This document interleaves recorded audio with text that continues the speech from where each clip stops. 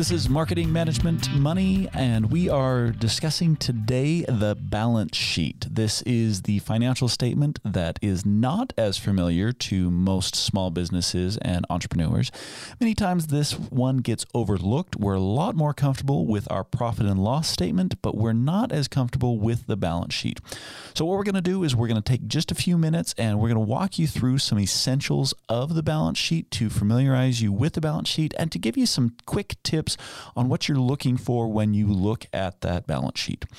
So the balance sheet has a basic fundamental equation to it. It's assets equals liability and equity. And so if I were to put that down on paper, I would have all of my assets, and those would balance with the sum of my liabilities and my equity. And that's where the balance portion of the balance sheet is coming from, is the fact that the assets are balancing against the liabilities and the equity.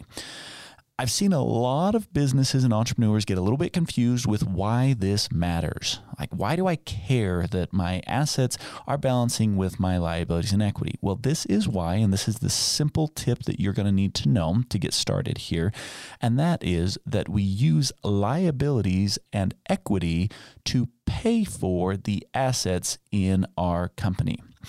So if I have any assets, think of buildings or equipment or, I might have some inventory, accounts receivables, cash in the bank. All of these are different forms of assets. If I have assets in my company, there's only two ways that I am purchasing those assets. It's either with liabilities, which is another word for debts, or they are purchased with equity. Now, a lot of times people get a little confused on this and they think, well, wait a second, I didn't go out and get investors to, come into my business. So what do you mean equity? Where is this equity coming from? Well, there are lots of sources of equity, and two common sources in a small business are going to be the net profits that are going to carry over into the balance sheet side of things. So at the end of the day, usually at the end of the month or the quarter or even the year, when you are looking at the profit and loss side of the financial statements, you're going to have your sales less your expenses is going to give you profit.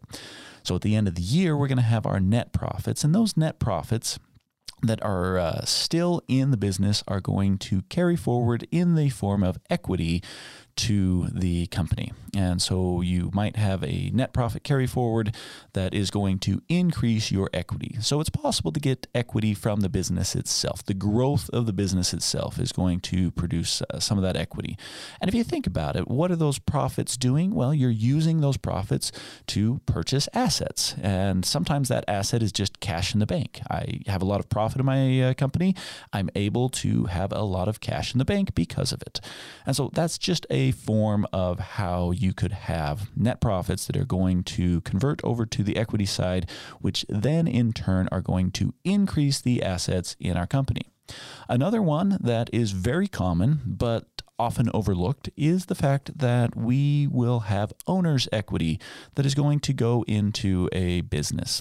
And so the owner is going to invest into their own company, and when they put that money in, that money is used to fund the business.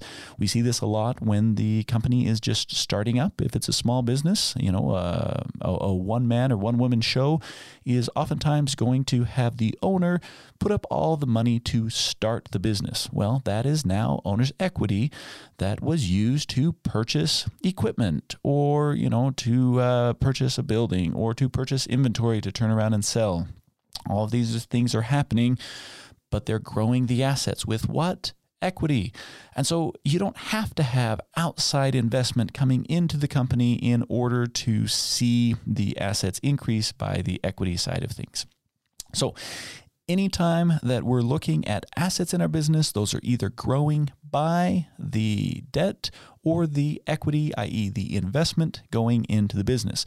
That's the first thing that we are going to want to look at when we are looking at the balance sheet.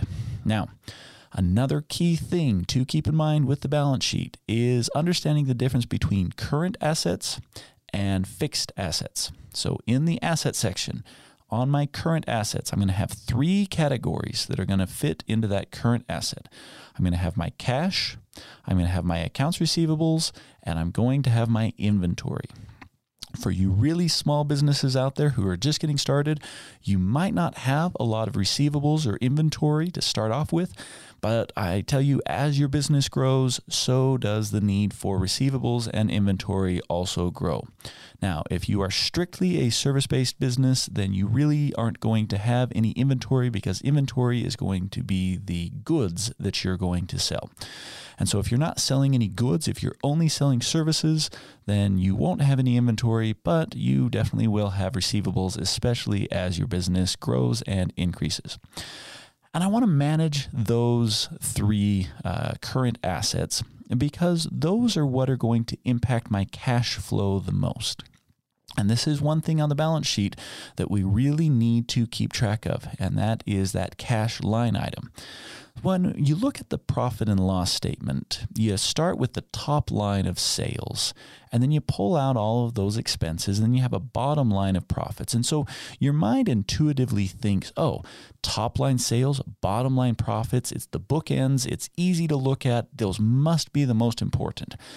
But when you look at the balance sheet, it doesn't necessarily calculate the same way, because the bottom line is going to be the liabilities plus the equity. It's going to be the balance portion of it. But one of the most critical things for a small business to be looking at with their balance sheet is going to be that cash line item. And sometimes it feels like it's tucked in a little bit, like it's not as prominent as maybe that profit line is going to be on the P&L. But nonetheless, it's very important, and we want to keep track of our cash. We want to make sure that we have adequate cash flow in our business, because that's the lifeblood of our business. And so when I'm looking at those current assets, I'm really wanting to make sure that I'm staying on top of my cash and my cash flow. Now, the accounts receivables and the inventory are the 2 pieces that are going to impact cash flow the most from the balance sheet. And so I'm looking at how quickly am I getting my receivables? Am I collecting on my receivables? And I'm looking at how quickly am I selling my inventory. In financial lingo, this is called turns, my receivable turns and my inventory turns.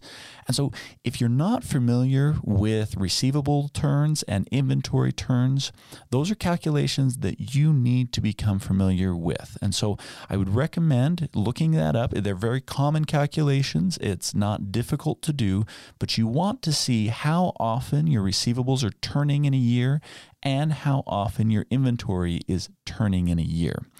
And then when you calculate those inventory turns and those receivable turns, you're going to transfer that to the number of days. And that's done by dividing it by 365, or sometimes they'll use the number 360.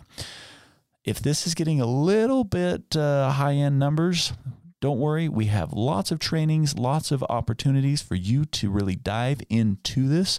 And so you can take advantage of our Growth by the Numbers training, which is found on tabletwise.com. It's going to walk you through step by step all these things that we're talking about. Or you can just get online and you can check out inventory turns, receivable turns.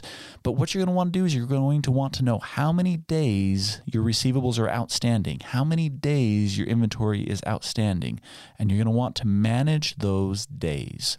So if you're doing that, if you're looking at how the liabilities and equity are funding your assets, and if you're managing your cash flow by managing your accounts receivable days and your inventory days, you're on the right track to learning how to correctly manage your balance sheet. We hope you enjoyed this quick discussion. If you have any questions, you can reach out to us, Ryan at marketingmanagementmoney.com. You can find us at marketingmanagementmoney.com.